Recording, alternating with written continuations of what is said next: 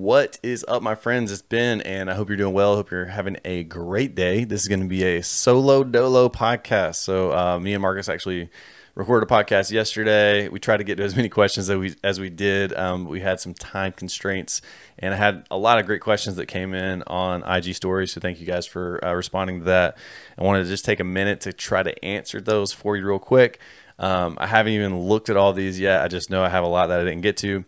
So I'm just going to try to give you my quick thoughts and reflections. I'll try to direct you to any resources we have on the website. And, me and Marcus don't say this enough. Thank you guys so much for listening, for watching, liking our content. When you buy resources, any way that you've supported us, I just want to let you know that we really appreciate you guys. We thank you. We love being a part of the PE community. We really hope the things that we create are helpful for you guys. And thank you for any good feedback you provide for us. And man, the fact that we get to go around and present ideas to PE teachers is such a privilege. So thank you guys.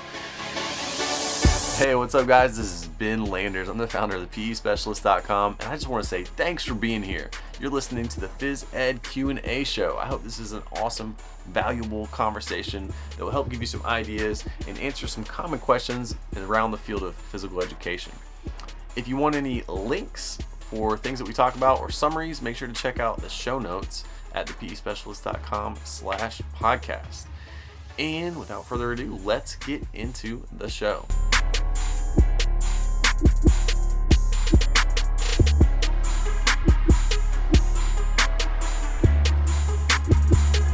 And hopefully these answers are helpful. So here we go. I'm going to read them off for you. All right, coming from Chris. This is, how do you cope with stress after a hard lesson or day? So for this one, it's definitely an individual answer. But for me, what I do is I know that I have to exercise. I got to move my body. I try to get a good long run in a few times a week, because for me, that's like my time where I get to go run through the woods. I just like doing trail runs because I like being out in nature. And I have some woods close to my house that have a lot of good trails in them. And that's what I like to do. So I go for a run. I put a podcast on. It's a great time for me to get some exercise, get my cardio going, and just be out in nature, challenge myself, push myself. And I always know I feel better after that. And if I have like a busy week where I have some random commitments where I'm not able to get that workout in, it really impacts my mental ability to like handle the daily stress of my job and my responsibilities. And so I really try to get that in. If I can't get it in during the week, I try to do it on the weekends. Even like 2 nights ago, I was working late and it was like 11:15. I was trying to get some work done and I hadn't been able to move my body that day. So even that late, I knew, even though I was tired, I needed to go to my garage, swing some kettlebells. I got like a weighted mace in there that I like to swing around. So I just did some push-ups, some pull-ups, swinging some heavy weights around, and it made me feel better. And so I try to make sure I do that, because that's really what helps me to, put my body under that stress. It helps me to handle the rest of my stress in my daily life. So for me, that's what works well. Also, just taking a little tiny bit of time, the moments that you can throughout the day, to get some inner zen, take some time to reflect, take a few deep breaths, get some perspective.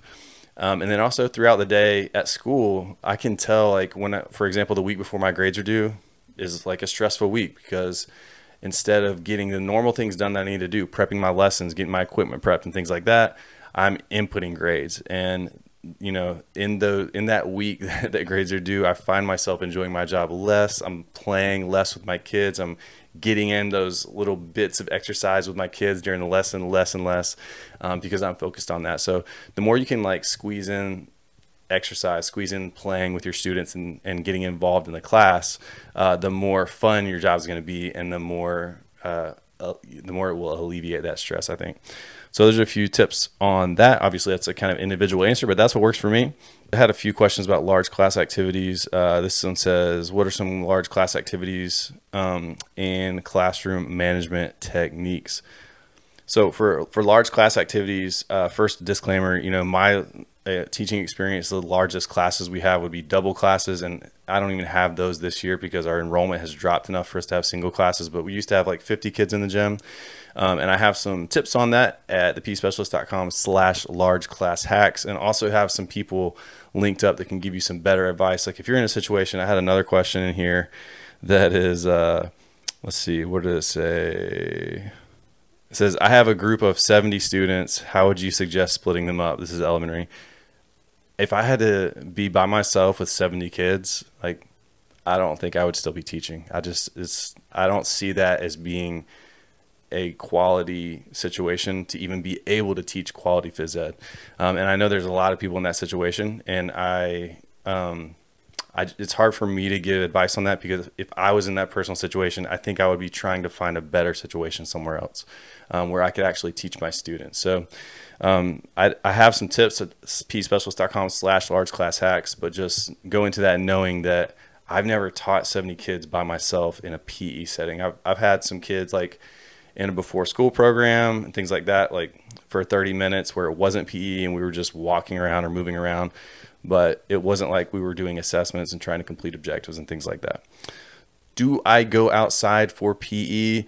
Very rarely I go outside for PE. Main reason for that is we don't have any good outside space at my school. The bus loop is an okay space, but it's not great because there's like gutters, and anytime we have a ball, the ball is always rolling down into the gutters. I go out there to run the mile run with my 5th grade students, but for the rest of the year, usually I just stay in the gym because it's just a lot more easy to control. There's less distractions and don't have to worry about weather. Sometimes if the weather's really nice, I might go outside with some of my younger kiddos and just do like a quick game of noodle tag or something just to get some fresh air. But normally we stay inside the gym. Vicky said, what do you do with students who do not like any type of physical activity?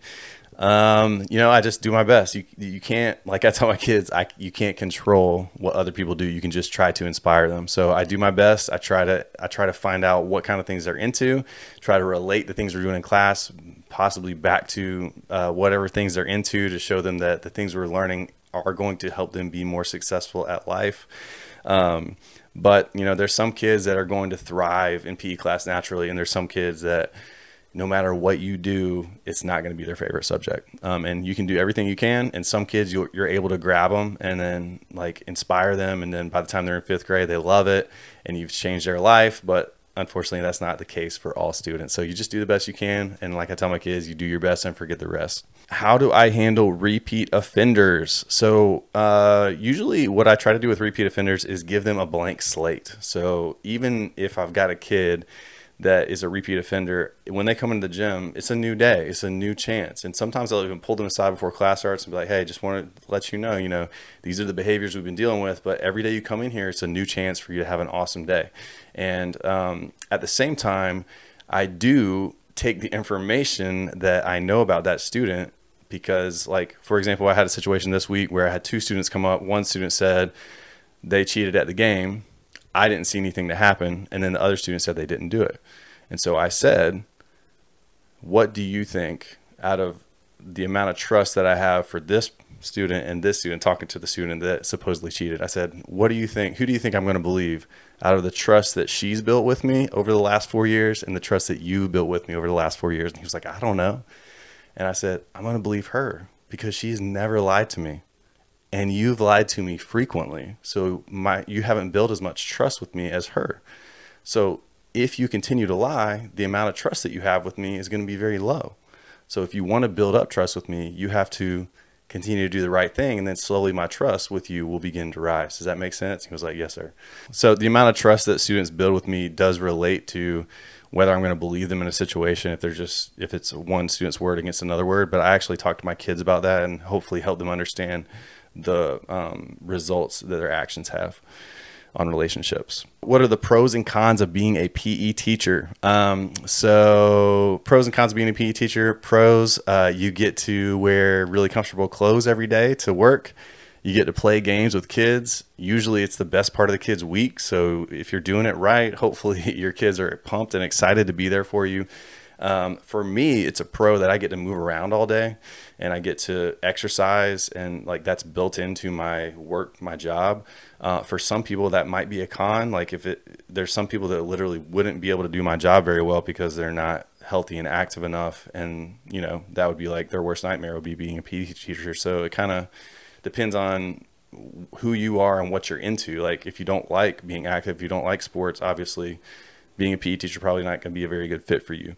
But for me, it's a great fit. Being a teacher is also nice because you get your holiday break. So especially if you have kids, that ends up being a really great job. And that's one of the main things I was thinking about when I was trying to make a decision whether I was going to go into administration or not, is I would have to give up a lot of my summer break to be with my family, to be with my kids, which is one of the main perks for me of being a teacher. So that was another thing that went into my decision to stay in the gym, other than just I'm super passionate about PE and it's the best fit for me.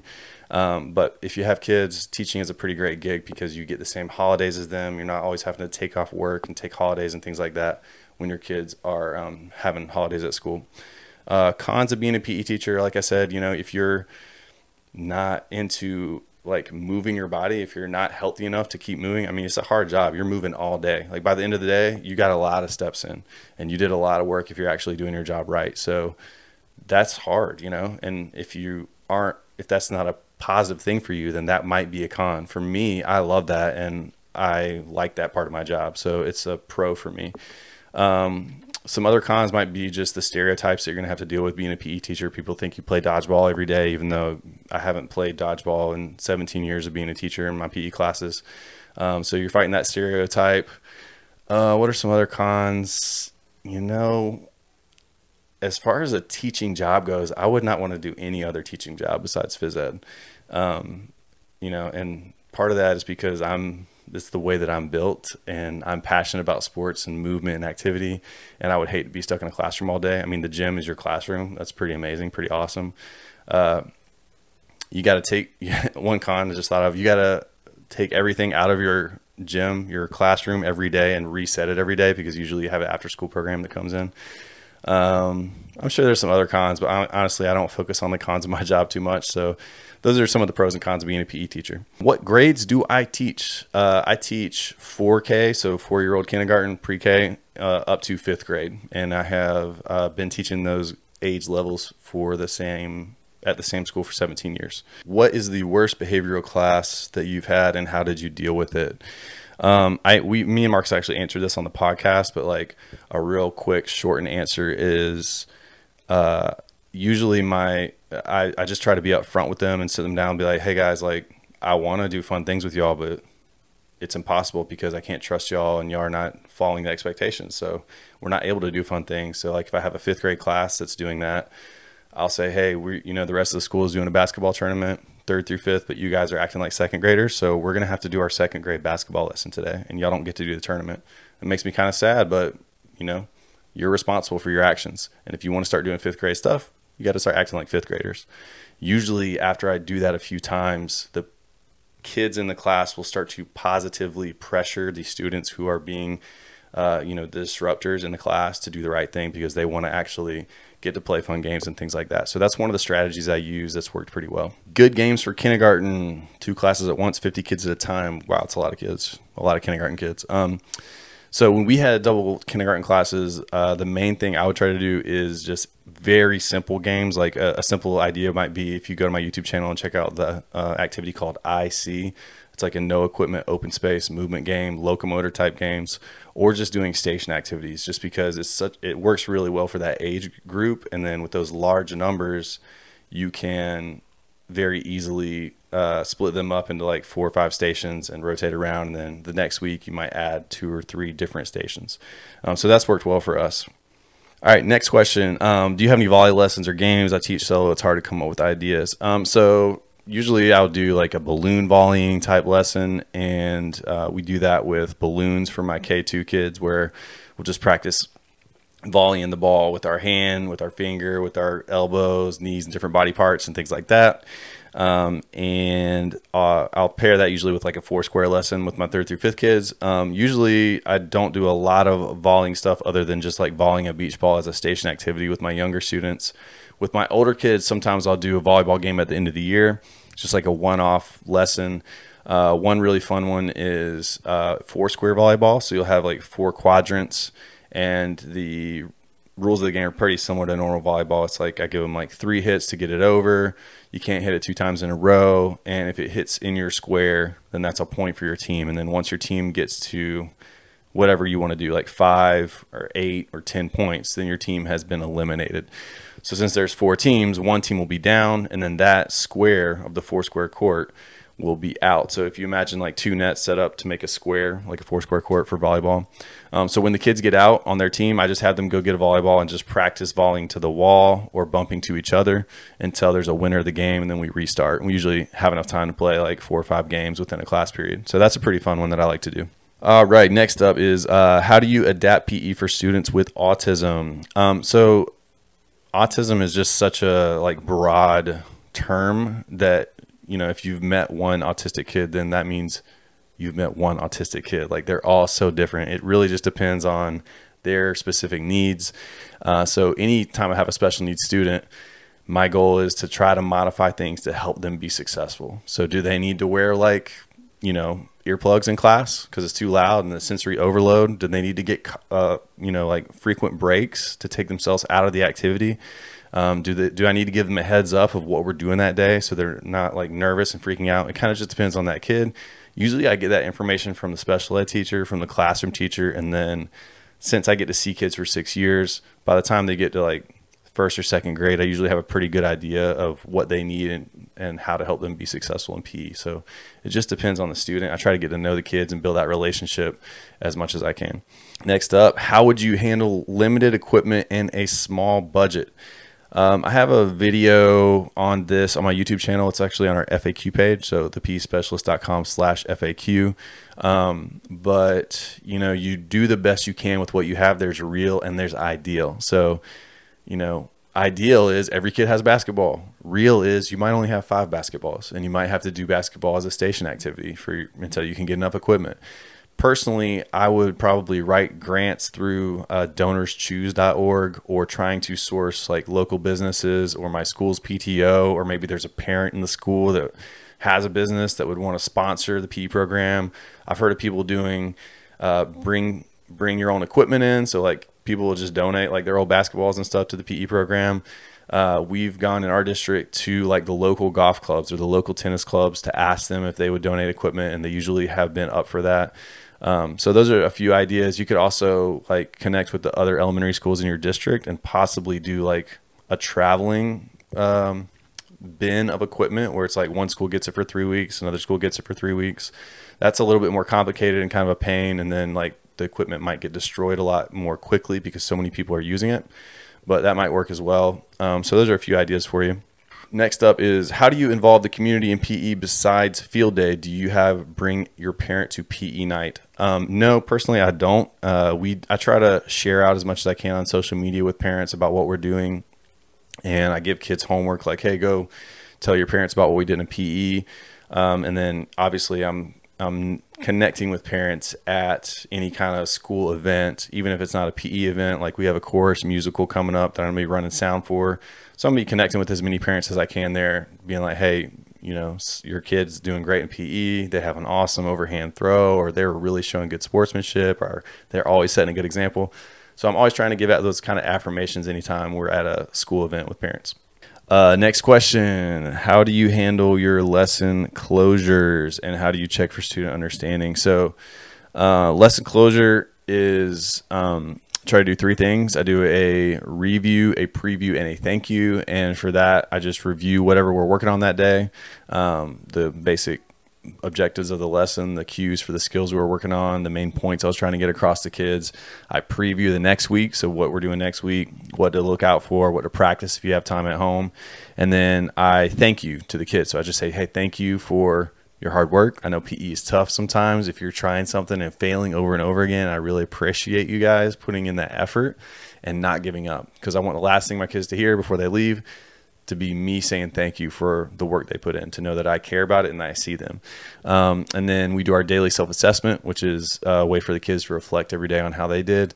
And if you're not familiar with that, you can check it out. Just Google daily self-assessment in PE, or check out our resources page. There's a link on the resources page. How do I check for understanding? I check for understanding usually just by student observation or teacher observation. So like if I give instructions to a game and only 2 or 3 kids don't know what to do, that tells me I probably gave pretty decent instructions, because the whole class is doing the right thing except for a few kids. Those kids probably didn't pay attention. They didn't listen to the instructions, or maybe they didn't comprehend what I was saying. I can follow up with those few kids and give them some redirections and check with them. But if I give instructions and a whole class is doing the wrong thing and the whole class doesn't know what to do, that tells me that I probably did a poor job giving those instructions as the teacher. And I usually just stop the class, bring everybody back in, and I just say, hey, sorry guys, obviously I didn't do a very good job explaining those instructions because nobody is doing the right thing. Let me try again. I'll try to slow it down. I'll do some more demonstrations. I'll make sure everybody knows what to do. Obviously you can do the like raise your hand if you know what to do, and see how many kids raise their hand. If the whole class is raising their hand, that's a good sign. If nobody raises their hand, that's a good indicator that maybe you need to re-explain the directions and restate what they're doing. So, or give some more demonstrations. So that's kind of what I do with checking for understanding.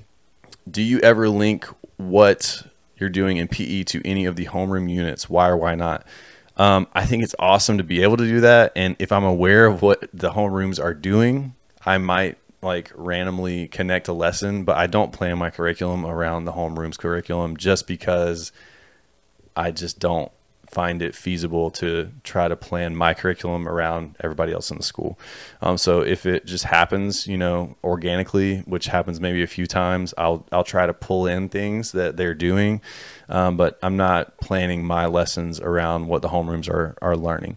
Although if you're able to do that, I think that's awesome. And I'm sure the homeroom teachers really appreciate it if you're reinforcing the things they're learning in the homeroom with your PE lessons. So if you can do it, that's great. What data analysis do you do in PE class? I don't do a lot of data analysis. I'm not sure exactly what you're like asking with this question, other than just what my assessments are for like our standards-based report cards, and my, observing kids' skill levels, where they're at, and trying to help them get better. So like basic little notes on my clipboard about where each kid's at, where their skill levels are at, common mistakes they're making, and how I can help them, which I have that pretty detailed in a blog post about my grades and how I do my grades on the PEspecialist.com/grades if you want to check that out. How often do you cycle through games each year after year, or do you switch it up? I cycle through games. Some games I do every year, but then a lot of games I'll switch them up just because I don't have time, since I see my kids once a week, to fit everything in that I want to. I will do like a unit every other year. If I'm doing like a striking with implements unit, I might do tennis one year and then do a different striking with implements the next year, like baseball, softball, so batting and fielding. Or I might do like a volleying game with my kids one year, and then the next year do some spike ball with them. So I try to fit in as much as I can, but a lot of times I have to mix it up. I'll keep a note of what I do each year, and if I don't hit something, like last year I didn't get a chance to do gymnastics because I just couldn't fit it in the schedule. This year I am doing gymnastics. And so if there's any units that I didn't get a chance to do this year, I will definitely do them next year if I can. So that's kind of my goal. That's kind of how I run it. What is your best rainy day classroom game? My best rainy day classroom game, I don't really go to a classroom very often because we have a gym, and we're not going to get kicked out of our gym except for like very special circumstances. Would be probably doing like a cup stacking lesson. Since you're in the classroom, you got the table set up. That's like a perfect thing to do in a classroom if you got cup stacks.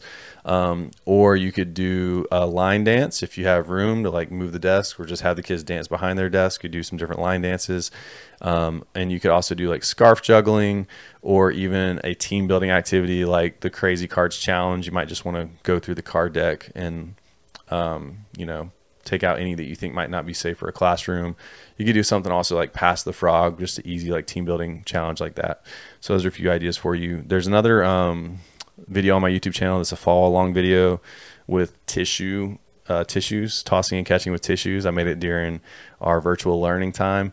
And that's a great one to do with scarves as well, but you could also do it with tissues if you want to, for some ideas there. All right, guys, that's most of the questions. Thank you guys so much for your input and for engaging with our posts and for listening or watching the video or the podcast. If you're watching the video, I'm sorry about the constant light changes. I've been trying to like open and close my blinds and monitor based on the window in my office, but it's like the sun is going behind the clouds. So if you're on YouTube, sorry about that. If you're listening, you're like, what are you talking about? But I really appreciate you guys. Hope you enjoyed the podcast and hope it was helpful. We'll do it again soon. We're going to try to get a little bit more regular.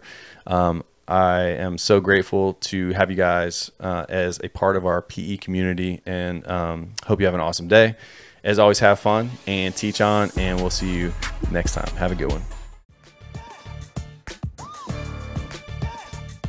Hey guys, thanks so much for listening to this episode of the Phys Ed Q&A Show podcast. I hope it was so helpful and you got some serious value bombs out of it. Just wanted to let you know that this episode is sponsored by the PE Specialist membership community. It's an awesome crew of passionate PE teachers where we get together, brainstorm ideas, come to with common problems, and provide feedback to each other. And we've got a ton of awesome resources like e-courses, online trainings, tutorials, a ton of unit and lesson plan samples, printable station signs, and cues posters, and I could keep on going, but I know you've got things to do. So I just wanted to let you know, if you want to check out the details and see if it might be a good fit for you, you can head on over to thepespecialist.com/info for some more information. As always, have fun and teach on. Have a great day, guys.